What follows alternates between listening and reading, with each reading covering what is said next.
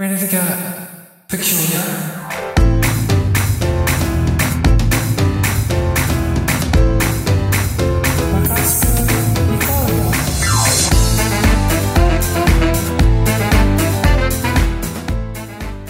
Hello everyone and welcome to Akashina Podcast Anime with Friends. We are back from our holiday breaks. How is everyone's holiday breaks? Delightful. Too short. Oh, sorry. Go ahead. What? Both of those are valid. Let's start. They're with, both Let's accurate. start with Don. He spoke first. I said it was delightful. I very much enjoyed not working, spending time with my family, exercising a little.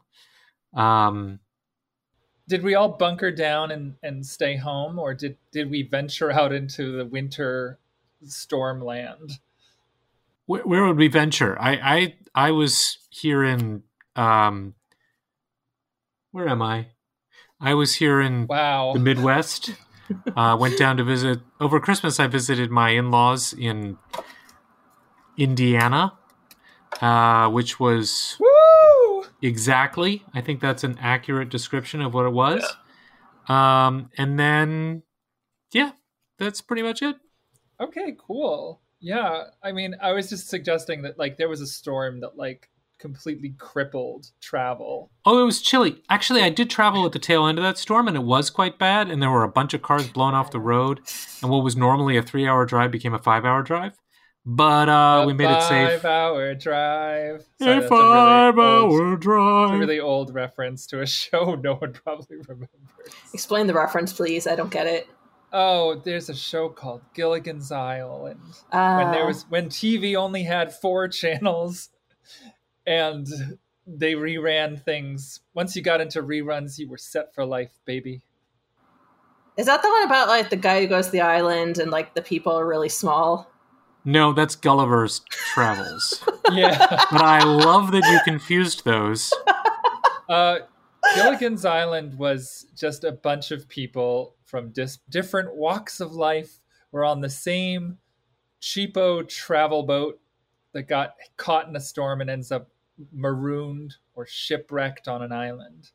And they have to learn to it was just an excuse. It was like a live action Flintstones in a way, where they used all of these little clever ways to bring the islands various.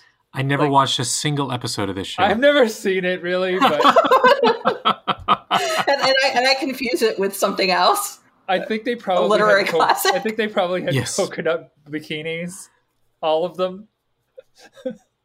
I think that's true. I know there was Actually. a person named Professor Howell, and then there was 2 rich people, a Hollywood starlet, a skipper, and a captain, and I don't remember anyone else. But yeah, I mean, TV wasn't very good back then, but people think of it very. But people, fondly it was the because golden age of TV archetypes- because everybody watched it. That was the thing, right?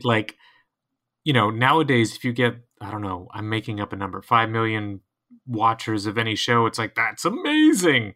Meanwhile, back then, 30 million people would regularly turn in to horrible TV, no problem. Because there were 5 channels or 3. There were really 3. And whatever they It's made, not that's what much. you watched. That's what it was. There wasn't other things to do. Yeah, it's true. And if you were homesick, that's what you watched, because it was that or talk shows, or soap operas. There was that or that. That's what they aired during the housewife time period block. The housewife while time kids period were block. at school and chores were being done. I'm not really sure what Days what of the Our plan was. Lives. But yeah, Dallas. That wasn't a that soap. was at night. though. That was at night. That was a night show. That was We're that was dating a prime ourselves. time soap. How about yourself? Before we, well, actually, I want to go back to I now Victoria. pass it to Victoria and you. What did you guys do? I went full recluse. Not Which partial is my recluse, dream. just 100% recluse. Yeah, pretty much. I just, aside from doing some volunteer work, I basically just stayed in, enjoyed not working, played games, watched TV. My friends and I watching a C drama, Shining Just For You. for a long time she's been telling me like, it's like all the shoujo stuff you like really you should be watching C-dramas because like they're like the same, but they have actual budgets unlike the modern anime. And this was correct. I still sat on it for a couple of years, but I might be going through my C-drama phase now. That's cool. That's cool. Kathy tried to get me into some of them, but they were very period piece like, and I wasn't ready for all the 12 kingdoms and everything. Well, Raven of the Inner Palace helped me a lot. In a way, I was like, oh yeah, I know what these like court positions are because of that anime. So that was the bridge. Got it. For those who don't know, C-drama refers to Chinese dramas as opposed to J-dramas, which are Japanese dramas. And I guess they probably call them K-dramas, but I don't actually know. Okay, good. Yeah, there was that whole K-drama boom in like the 2000s. I think it was Winter Sonata that was like really, really big in Japan. So I've seen some of that. That's right. It was so everywhere. Now it's a faded memory. As for me, I had a really chill Christmas break, holiday break. I didn't really do much. We went. I think that was the week before we went to see the Avatar Way of the Water movie. I rented a bunch of stuff. I think I watched all of the movies I missed, except for Tar, which was still not available for rent. But I watched a bunch of those things. I can't remember. I know the Yule log episode from Adult Swim was a personal high for me because I didn't know going into it that it was a full-length horror movie. My friend just wrote me suddenly out of the blue. My friend who's really big into horror, she writes me and it's like, you have to watch this. I was like, and she's like, just watch it. Just don't stop watching it. So I turned it on and it's just a Yule log and there's Christmas music playing. And then, I don't know, 5 minutes in, I start hearing voices and then like a cleaning lady arrives and starts vacuuming. And I was like, okay, this is getting different. And I just kept paying attention to it. And then like a couple arrive. Like, I think there's like a murderer comes and like, it's like Texas Chainsaw Massacre, but not like, it's all shot from the perspective of the Yule log. Like it's it's like the video camera is trained on the log, so you don't see much of the gore or anything. But they think they think about burning the body and the fire and stuff, and then eventually it just like crescendos into this madness where the log is like this Sam Raimi-esque like effect where it floats through the air and it takes the perspective of the log attacking people. There, at one point you go inside the fireplace and there's like a Southern gentleman in there who's trying to trick people into coming into the fireplace and murdering themselves before they're born so they cease to exist. Very normal. Very normal. I hope this is intriguing to somebody out there because to me this was like crack. You had me at vacuuming.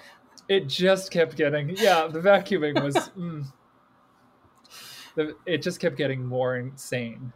And it actually was well acted and a lot of it was shot in one take. It does go for a wider shot later though, because like this bro comes in and it's like his thing. He does Yule log videos. But then they cut to like a wider shot so you can see more of the action, et cetera, et cetera. Anyway. How are you etc-ing that? I can tell when my audience, you two, aren't particularly going to rush out and watch this thing. Well, it does seem, I don't know, very seasonally specific. So it's hard to rush out and watch it. I watch it in the summer. Yeah, exactly. Christmas in July. I mean, they do that sometimes in the United States. If you're listening from another country, it's very weird. We have this thing Christmas in July where they put Santa out in like a bikini or whatever.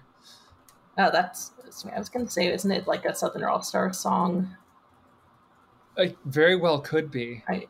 Trying to Google this without going too off topic. Speaking of Japanese pop songs, I finally came around to Kawada Keisuke's song, the one that's like really popular. I don't know what you're talking about, but yeah, that's what I was thinking of. It's Merry Christmas in Summer. That was it. Okay. Yeah. It's not that one. It's the other one. if I knew the title. I'm looking at. I have to look it up now because Yeah, I don't know. I never really bothered with Southern All Stars, despite the fact that I like plenty of other like corny bands from their time period. But his face has always messed me up. he's got a face that all right. I couldn't get on board with the number of faces he makes. I have like two vivid memories of Southern All Stars, and one was hearing their cover of Morning Musume's Love Machine in a Japanese curry place in New York that no longer exists, and going to a J-pop themed pop-up cafe in 2003 in Japan, in Tokyo, and whatever the song they had at the time was like the comeback single, and they were playing that as one of the videos. And that's it. Those are my memories. That's fine. I finally looked up the song. It's called White Lovers. Mm. Like they're covered in snow, Dawn. It's not Yeah. weird. your face was I mean, I got it, but just, It sounds if you throw that on your playlist, people might be confused. Reminds me of the time that I was in Japan with you when we went to karaoke and you all started singing Melty Love, and I was laughing, and you're like, what? That's not funny.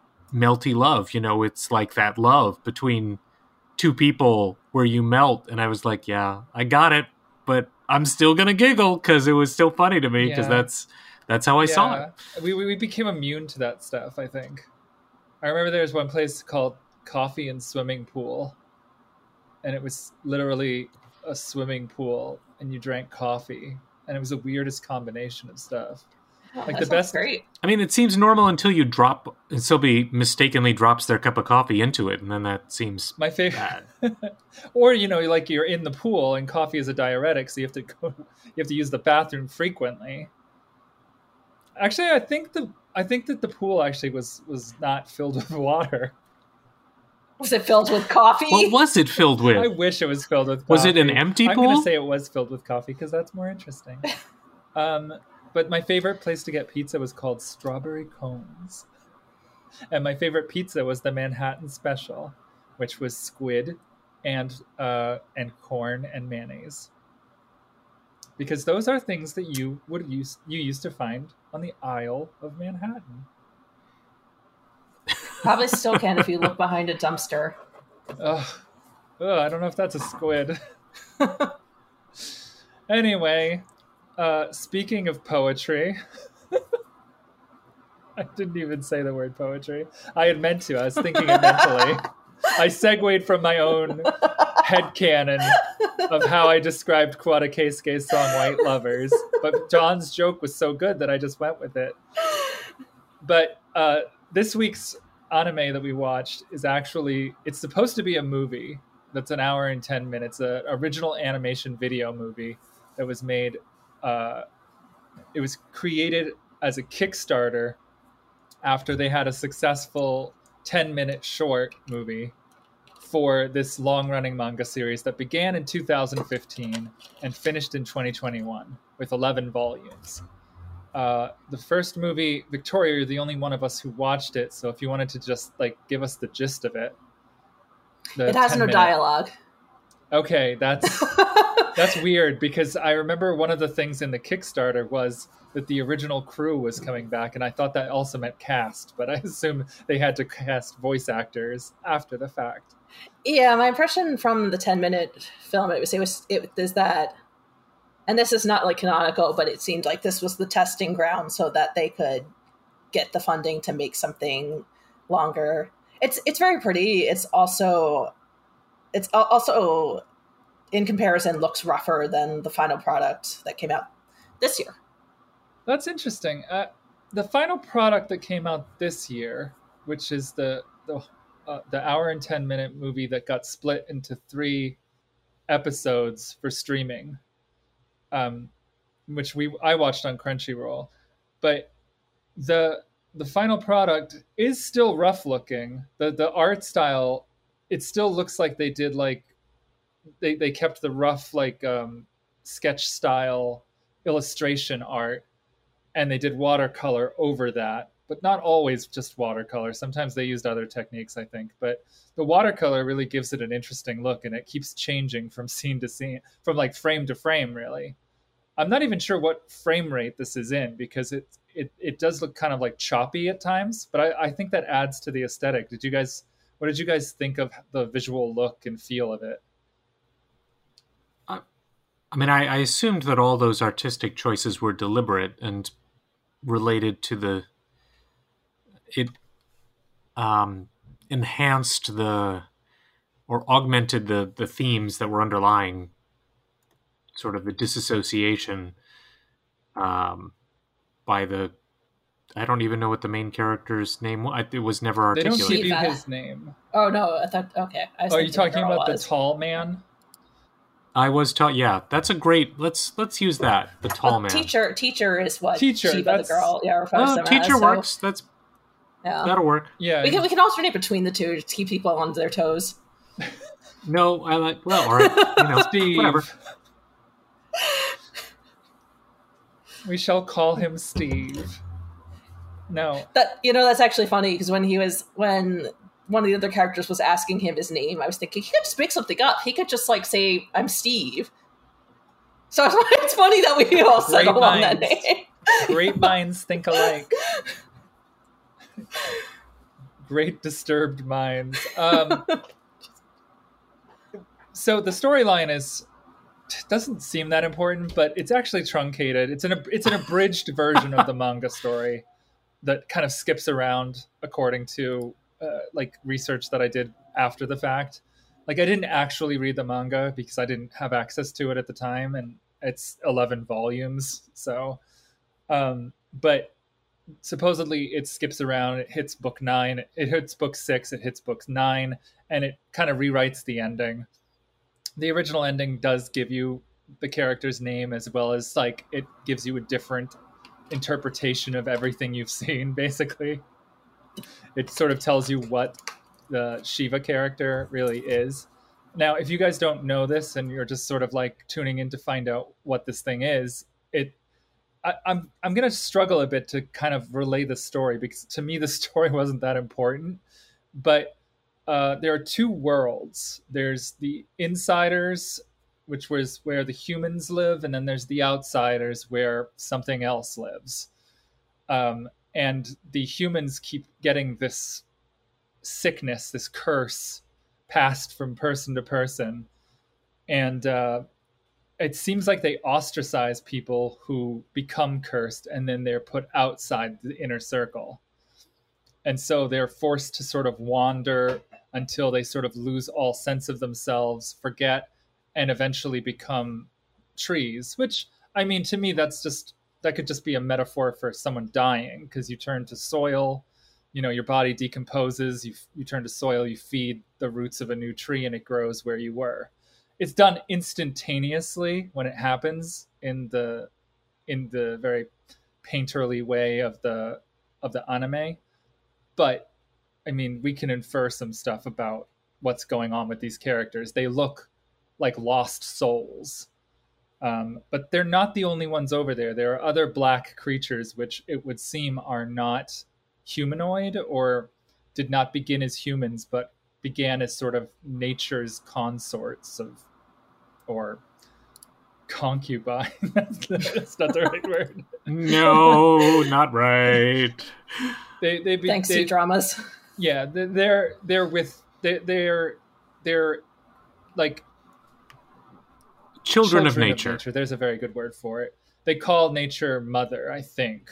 I mean, it could be that mother is something greater, but mother sort of appears at the very end, not appears, but is sort of inferred and created on screen by just sort of like mood and kind of humming, singing sound. But this creature finds this girl entirely in white with silver hair, and takes her home with him. She looks like Kana from Inuyasha to me. At first, when I first started watching it, I was like, "Oh wow, this is very similar to that like girl that had the mirror in Inuyasha, that was like one of Naraku's bunshin, you know, one of his split off bodies. No Inuyasha fans here. Got it. I read like I'm an Inuyasha fan. I just don't remember. You don't remember that much. Kana. I mean, I kind of. She's very do. iconic. Oh. I mean, like, you knew we were going to groan. You did it deliberately. Victoria didn't groan. She's over even groaning at this point. No, I was just thinking that, like, I read the first 3 volumes of the manga when they were, like, first published in English. I don't think I even got up to the main villain being introduced. It's not my personal favorite Takahashi series. Minoru Yatsura a bitch, but yeah, I don't think it's even close to my favorite. But I mean, I enjoyed the ride. But I'm getting away from everything here. They go back to this house, and there's the character that we were referring to earlier, Sensei, teacher. Sorry, let's call him teacher for just consistency's sake. It's teacher and Shiva. And teacher, he wears gloves. He doesn't touch her. He's afraid of passing his curse to her. He's very... I didn't think he always wore gloves, but he's very careful not to touch her. He's very tight-buttoned. You know, he's a very gentlemanly, statuesque character. I've seen this character in anime so often, and this relationship so often between like a very like stoic, like father type character, and a child who's a little bit more full of wonder, a little bit more free. They're color coded black and white. I mean, there's very strong symbology here. And I've been talking too much about this, and I kind of want to go to you guys now. Tell me a little bit about the relationship and what you guys thought of the relationship between Sensei, teacher, and Shiva, the little girl. Let's start with you, Don. There's 2 ways to look at the relationship. And the first one is from teacher to Shiva, which is Shiva gives, or seems to me, gives teacher purpose. We don't have any sense of what Sensei was doing prior to him shepherding around Shiva, but it's clear that he cares for Shiva. He wants to protect Shiva. He sees her as an innocent and wants to help her, and it helps connect him to the humanity that he's lost. Or at least that's my take on it, and I also feel like his character was the easiest to understand from all the ones that we intersected with. He's been made into... He claims he was formerly a human, and he carries around a locket that shows a wife and child that he used to have, and he clings to that, or was clinging to that. We can come back to that particular topic. But he doesn't remember his name. He doesn't remember his family. He doesn't know how he became what he is. And he rejects the children of nature when they come speaking to him. Or at least initially he rejects them. I was just going to say, what I really like about what they do with the relationship is one of the most iconic, I thought, visuals was when he pulls an axe out of his bag because he doesn't want to touch her physically with his actual hand. He pulls an axe out and he holds the blade, and he has her hold on to the handle.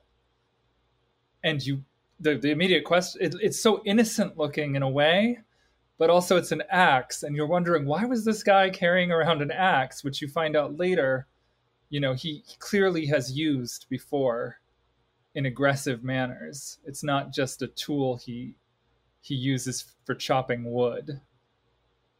And plus he's dressed... Nor does he have any need to chop wood. Plus the wood could literally be his friend. He chops the wood, though. He chops it for the fireplace. I don't know that he was doing it before, yeah, but he doesn't... Well, he wasn't doing it before because he says, like, you know, heat and cold have no concepts to me. They're not meaningful to me anymore. The only reason he's doing it is once again for Shiva.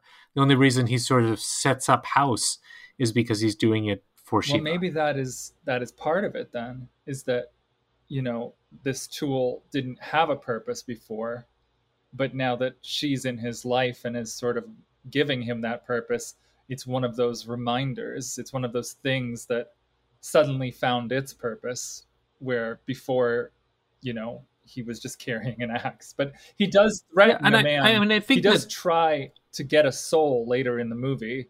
He tries to attack a man in the forest. He stops himself right before he does it, but he's considering it very strongly. He definitely considers it. But what it means to take a soul in that context is really unclear. Like, you can't hold a soul. What are you going to do? Bring it back to Shiva? How? Do you have a soul bottle that I missed? You got that in the third dungeon. Well, but, you mentioned that with the advent of Shiva, the axe then suddenly had a purpose, but really all the things that we're used to using in daily life exist for the sake of humanity. And if you strip our humanity away, if you don't need to eat or sleep or keep yourself warm, these objects have no meaning anymore. True. So, so the more complicated thing for me was the picture of Shiva. Like, what was Sensei to Shiva? Because I don't understand Shiva as well as I feel I understood Sensei, which I think is intentional by the writers. I'd love to actually pass the baton to anyone else here to pick up what they think Shiva meant, that the choice of her particular name and how exactly she was cursed, because that bit confused me. So this is not necessarily accurate, but the impression I got from the 2019 short was that the other cursed creature that Teacher meets on the bridge was the one who cursed her. I don't think you need that information for this movie, though, or expected to. I didn't think the plot really mattered. It was kind of like a basis for cool, trippy stuff. It wasn't trippy enough for me. It didn't go far enough for me, but I think that's partially because it was on budget, I don't think they could go as far as they wanted to with some of it. The best stuff was probably when the shadows were all creeping in and looming around them, and the water effects and stuff when they go underwater. I thought it was quite beautiful. Like, there are often different effects and different stylistic effects going on at the same time in a frame. Like, you would have like Shiva in bed, and you see the light from the window, and there's like a completely different effect on that than there would be in the rest of the frame. Some of it looked like colored pencils. Like, I thought it was pretty cool. It's not a huge commitment, but it is lovely to look at. Oh no, I would agree. I was just saying, if we're using the word trippy specifically, it didn't feel too trippy to me. I mean, it's like a 6-10 on the trippy scale, I think. Yeah. But that's probably trippier. That's probably trippy enough for most people. Yeah, but I'm a Belladonna of sadness. That's the standard bearer. That's the 10. You've ruined us, Victoria. We can't appreciate 6 levels of trippy. We're just looking for that next, very mid. Oh, I think that this is probably, I'm not probably, because I kind of know some spoilers, but I think this is more fleshed out in the manga, but they didn't necessarily care. I'm sorry, spoilers?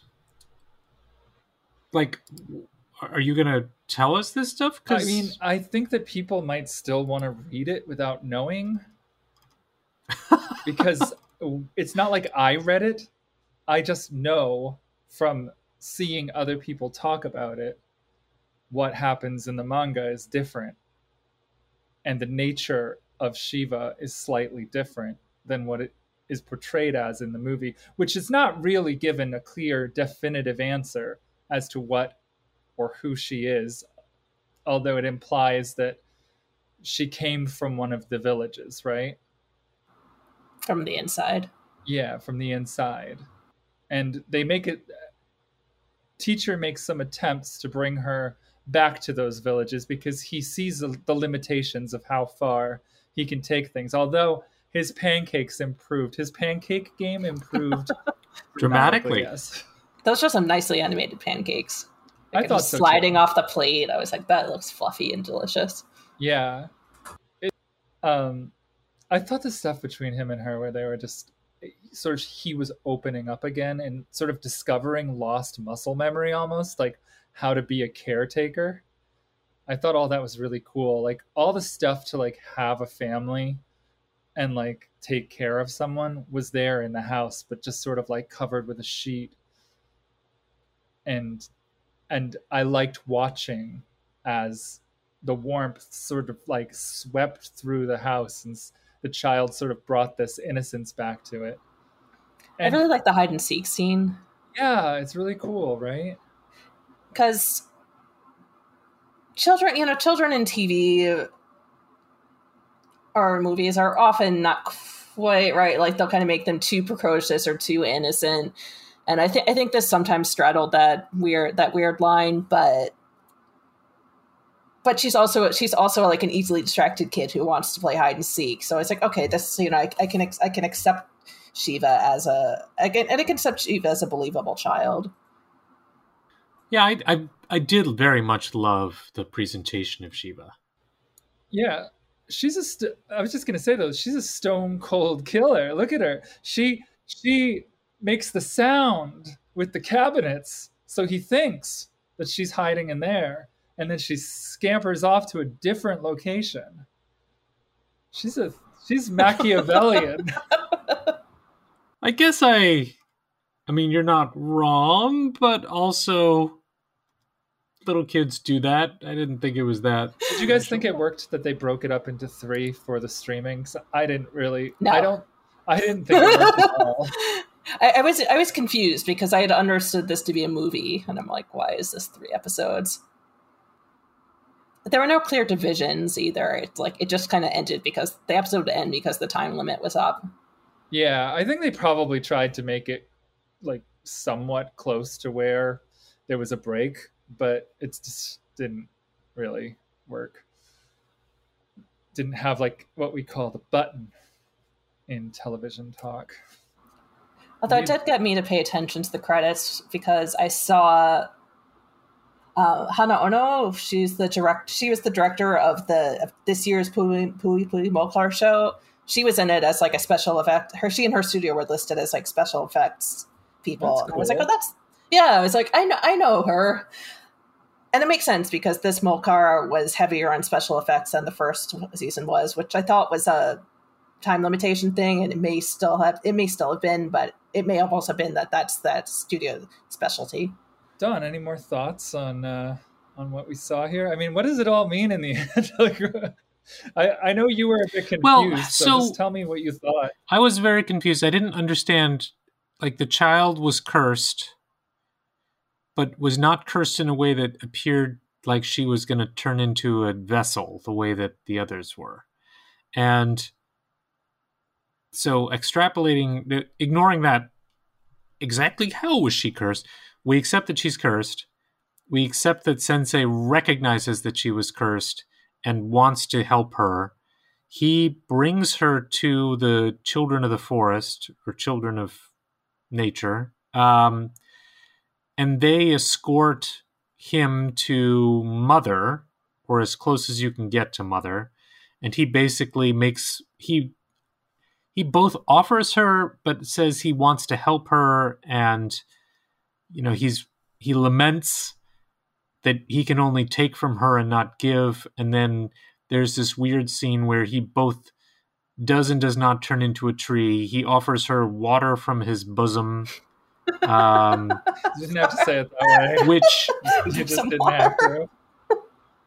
yeah, I mean, you have to say it that way. That's what he I does. feel like And misleading then the crowd here, though. It's like she takes the water, but then she's apprehensive and doesn't end up taking the water. So I guess the curse isn't broken. Her curse isn't broken. He doesn't become a tree. They both leave, and then they wander off into the sunset, of all places. do you think they went home Where would home to the be? house, or are they on to like? Yeah, I do think they went home to the house. I thought there was a scene at the end where you see the house sort of there, and so the implication is that that's where they went. Yeah, I don't really know what happened exactly. I know that he wanted a soul, and he was going to take it from the woodsman who came knocking on his door. But then the woodsman turned against him and saw him for what for the monster that he appeared to be. And then this is important, I think, but the woodsman says he doesn't want to be cursed. He uses a forest fire to warn the others who are nearby. So, and Very dramatic. and teacher watches him kill himself rather than get cursed. So, and he can't take his soul if he's dead, I guess. So, I don't know. But what I didn't broadly quite speaking, understand is there a moment where teacher decided that he wanted to keep or provide for, I mean, he calls Shiva his light he calls her his light towards the end of the thing, and he sort of implies it before that, but because he sort of is darkness and he lives in dark. But he calls her his light, and it seemed like if he really was concerned about her, he could have let her go with the woodsman, because he was originally seeking out people to But give her at the to. time he encountered the woodsman, he knew already that she was cursed in That's some what way. I didn't understand. When did that happen? It happened at the end of episode 2 when the wandering knight who had been cursed, I believe, by Sensei, wandered into our field of vision and into the field where what's her name, where Shiva was, and started to approach Shiva, I think to protect her. He said that he wanted to like save her or something. But regardless, he then turns into a tree, and she recognizes that he's a tree. And then Sensei is expressing concern for her, and she says, you know, something already happened to me a long time ago. And he's like, you don't have to say it, don't say it, or something like that. But that's when he learns. And that bit is confusing to me. Right, because she supposedly knew the villagers at one point. Like, she kind of like says that's where they all are. That's where they've been. They've been these trees around me. But she never turned. So, but I assume that's in the manga. that's what I think too, knowing what I know of her of what her true nature is. Yeah, I just broadly took it as like a metaphor for accepting mortality, or possibly even terminal illness, and just kind of, you know, accepting that you can't change the outcome, make the best of it. Which I'm a sucker for that kind of story. Like, you could sell me that ending to me like 30 different flavors, and I'd eat them all, except for the ones I'm allergic to. Right. Taking the metaphor to into weird places. Too far. No, that's a good point, Victoria. And I was just thinking about how this story would work if it were grounded in reality, and if this child was terminally ill, and this teacher had like offered her his liver or something to cure her, that would have, or his last kidney, I don't know, something that would he can't live without, his heart. And if she gets it, she lives, and if she doesn't, she will eventually die, on a shorter timeline. And if she chose, like, at the end there, that could be a very similar type of feeling, at least. I'm actually reminded, I just watched the movie Flatliners, 1990, Joel Schumacher, Jan de Bont as the director of photography. Very weird movie. Everything is bathed in neon light. It has this like medical school that's also in like an art museum, and they do the cadaver stuff in like poor lighting in a basement, like with giant Baroque paintings all around them, and like this like basilica style like floor with like giant like amazing demonic looking statues. I remember this movie, but I never watched it. It's really good. But my point is, when they were talking about like how they approached it, like the writer and the director of photography were like, Joel Schumacher had some ideas about that this was a story about AIDS. But then they were like, but we didn't really see it that way. We thought it was more, these kids crossing the line of like God and kind of like looking for the last frontier of their generation. So like it's about kids who, or not kids, but like it's about young med students who are who go further and further. They get in a competition to see who can like breach death by like inducing flatlining, or inducing a heart attack to create a flat line, but they protect they use a convoluted story method to protect their brains from brain damage. They address that early on. What I love about this particular, just to interject, is this is such a 90s movie where it's like we didn't have bigger problems to deal with, like society wasn't falling apart, so like people were basically daring themselves to do the stupidest junk imaginable. All right, no, but I was just saying that like the theme of it being like that young people, and it's funny because the young people in that movie are like those fucking boomers. And they're still fucking saying that today. It's crazy that they're applying that to the same generation, basically. We'll never let it go. It was calling the previous generation boomers, and then the boomers are calling people who are not millennials. So nobody's getting the generations right. Anyway, the convoluted point I'm trying to make is that you can apply a lot of different metaphors to this movie, probably, but on its surface, I don't think it's that deep. I think maybe the manga goes farther, but to me, this was just about this guy coming back, getting like pulling back his humanity through this relationship with this girl, trying to do everything he can to save her, but then she rejects that and just wants to be with him. And it turns out they kind of have more of a symbiotic relationship than it appeared originally. There's more equity or equality between the two of them. Like, it's not just that he's receiving from her, he's also trying to be the best version of himself to give to her as well. And that's kind of where it ends. I mean, it's a happier ending, I think. I think that's a good take. Yeah. I mean, if you guys are interested in a movie that's like really pretty and just is a really nicely told story, an hour and 10 minutes is not a lot of investment. So, Although it is broken up into 3 episodes. Better. So it adds like 15 minutes at tops. Yeah, if you watch all the credits. You don't have to. If you watch all the credits and listen to the whole song, which does get better as it goes along, but But eventually you get to see Hana Ono's name come up, and if you watch it, and if you watch all 3, you get to see her name 3 times.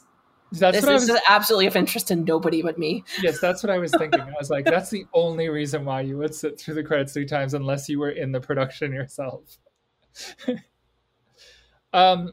Yeah, this was a fun watch, and I hope that people will check it out.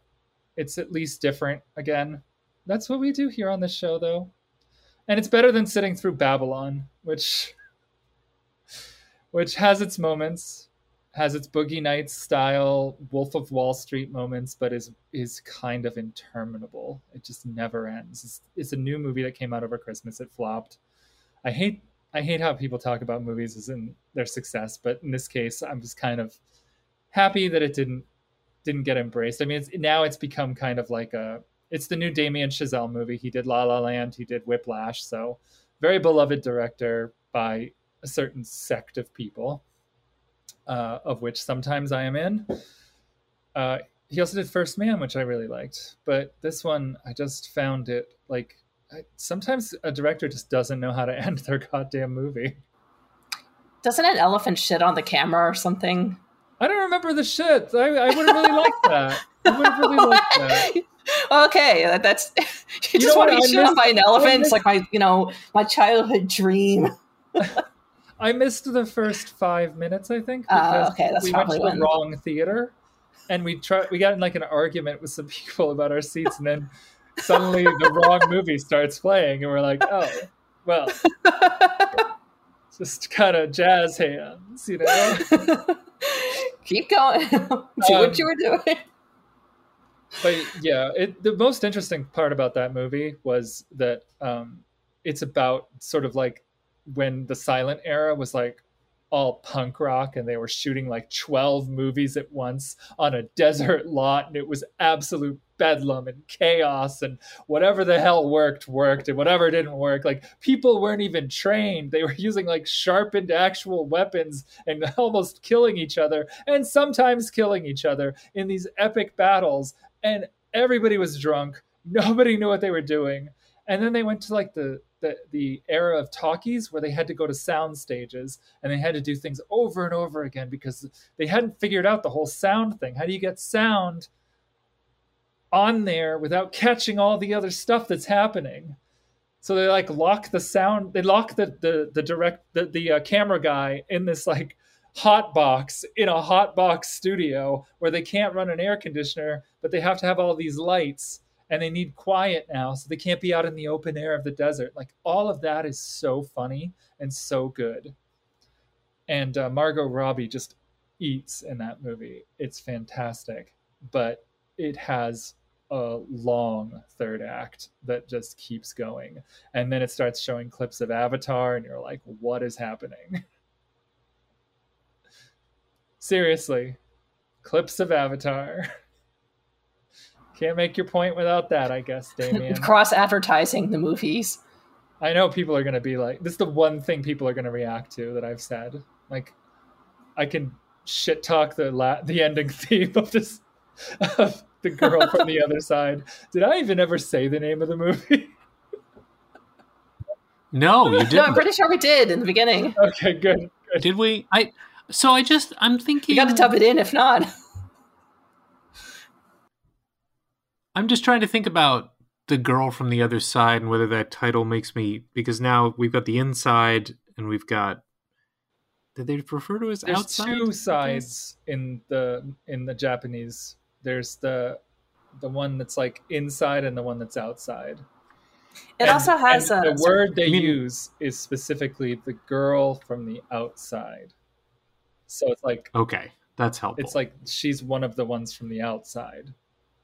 She's like a child of the forest or nature, but also is not. I don't. It probably refers to the fact that she's found out there, and that's where we see her in the movie. It also has an Irish subtitle, not like Yeah. Yeah, I think it's the movie. The movie does. I'm not going to try to pronounce it. It means foreign person or something, right? Oh, gaijin. Got it. It's a dirty word. Yeah. I'm gonna have to deal with that so much in the spring. when I go to Japan. Yeah, good luck. I'm planning a Japan trip this year too. Oh, you should go in the spring. I'm planning to go to. I'm trying to like get to a hot spring with monkeys. That's my plan. That's all I really care about. And if an elephant getting shits shit on in by a an hot elephant spring- and a hot spring with monkeys. There you go. Yeah, that's what I was going with. Commune with nature. Victoria aren't on the same page. I don't know what it is. Filthy minds. I didn't even make my dirtiest joke I was making about the movie. You want me to? Like when there was that scene toward the end where she's like pulling open his chest, I was like, that kind of looks like goatsy. Oh no. And then this just says more about me than anything else. But Dawn's checked out. yeah, no, I was like, what's the worst thing I can possibly say that? Yeah. Anyway, the next thing we're doing, I don't know. This maid movie you watched sounds like we should jump into that before we go to the Big O. Oh, so that's not a. Oh, it's not movie. a movie. That's It's a TV series. Akiba Maid War was something that people were raving about in fall from like the first episode they aired. And I was just dismissive of it the whole time because I thought it was going to be like a fan service fest, like, maids with guns. It's, there were going to be pan shots and such. But, people kept praising it and putting it in best of lists. So I'm like, all right, let me check this out. Like, it was on the list of people whose opinions I like really trust. And it's so funny. It's like, it's basically, it's a Yakuza movie, but about warring maids. Wait, it is a movie. Well, it's not. It's a TV, it's a TV show, but it's like. I get you. I'm sorry. It's a Yakuza themed enterprise, but maids. Yeah, and it just takes this stupid joke and runs with it. Like, it's not, as far as I can tell from 5 episodes in, it's not some like deep biting satire. It's just taking two things that don't belong together and seeing what they can do with that. So like there's a scene in the first episode where it's like, it's like a scene where like somebody's finger is getting cut off to prove their loyalty, except this girl's getting her pigtail cut off and she screams like she's losing a finger. That's amazing. And if that sounds funny to you, then you'll probably vibe with it. That's cool. The next series we're doing is Big O, which is sort of a mixed bag, but it's going to be interesting kind of digging into because it's almost fun to talk about how it fails.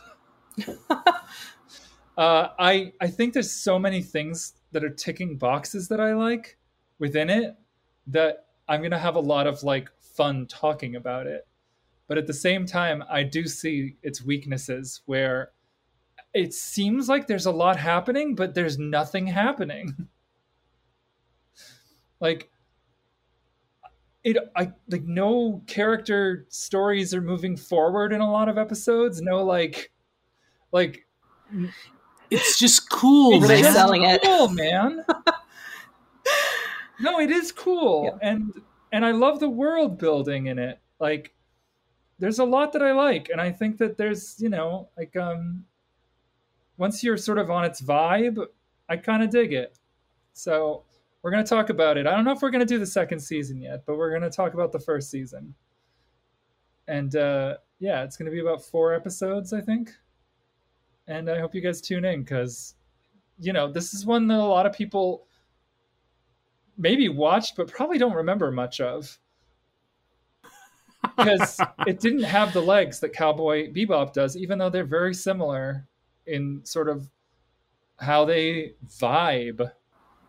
Same studio.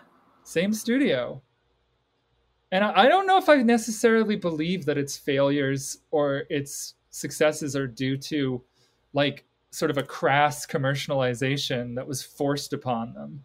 Like, it is the dorkiest looking robot. It has giant piston arms.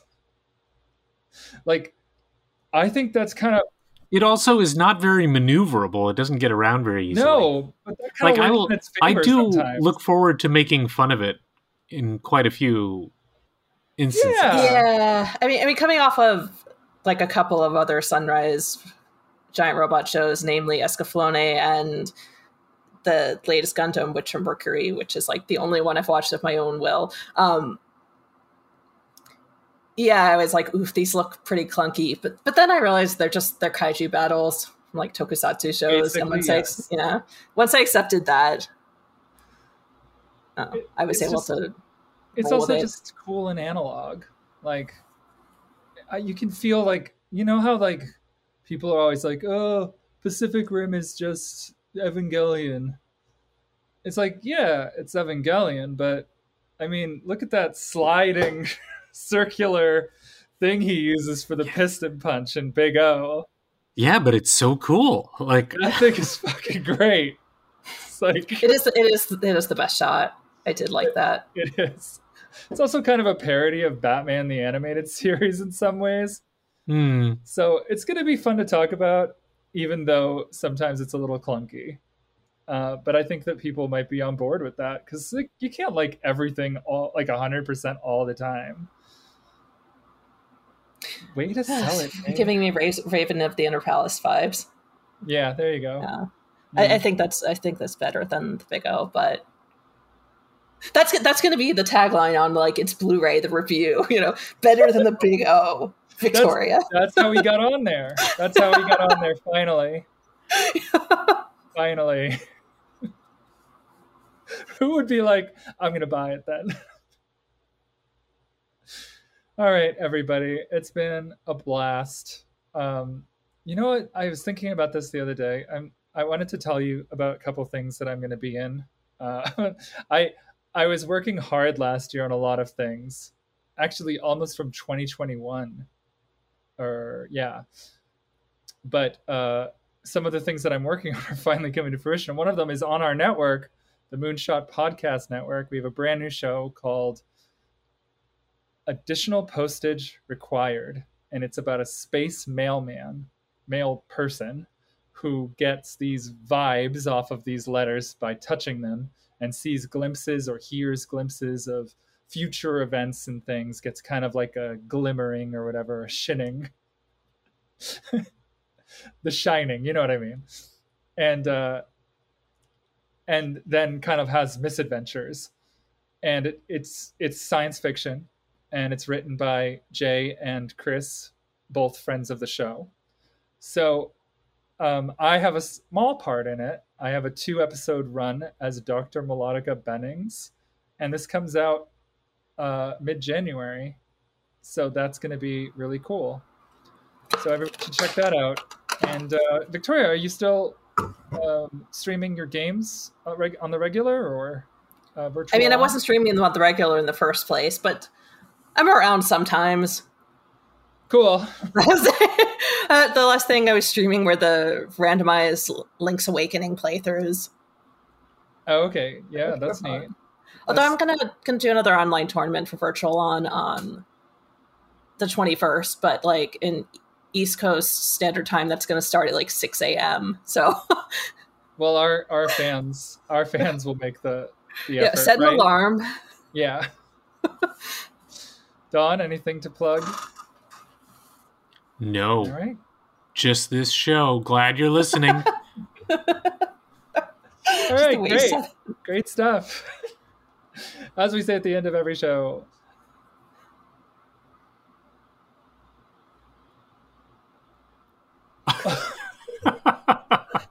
I honestly thought you were frozen. I was just trying to think of a symbol of like a symbol to go. I thought maybe everyone would like start saying it and then I would say it. But... Oh no, I thought it was just like bands, I was just like, watching you. Or bands like pause and wait for one of them to like give the cue to like start up again. That's what I was going. We're slowly becoming Spinal Tap over here. Okashku. Yo.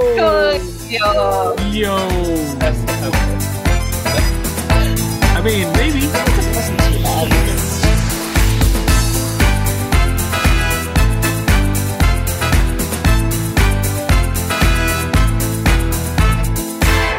Hey, Riley.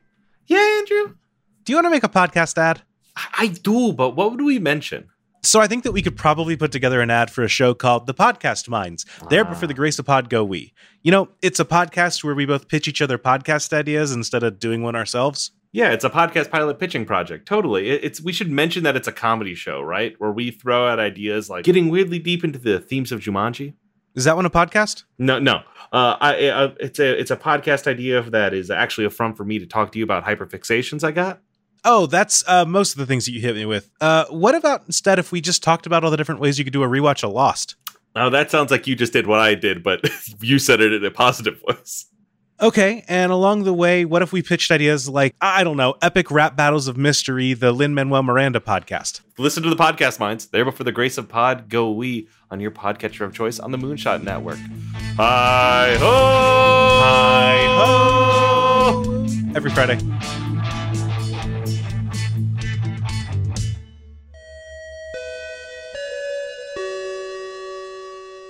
Hi there, my name's Max Newland. My friends and I love anime, but you don't have to take my word for it. Hello, my name is Max Kostrak, and I have a confession today. I do love anime. Hey there, my name is Stevie Matos, and I love anime like I love yogurt parfaits. I watch it, I engage with it, and I think about it a lot. Give me a good bed of mechs, sprinkled with some harem anime, a slice of life, and some little dabs of a sports anime. Let's go. Now doesn't that sound delicious? Join us every Monday at the After School Anime Club, a podcast where we play fun games and talk through the anime classics of the 90s and 2000s. That's the After School Anime Club, available now on your podcatcher of choice.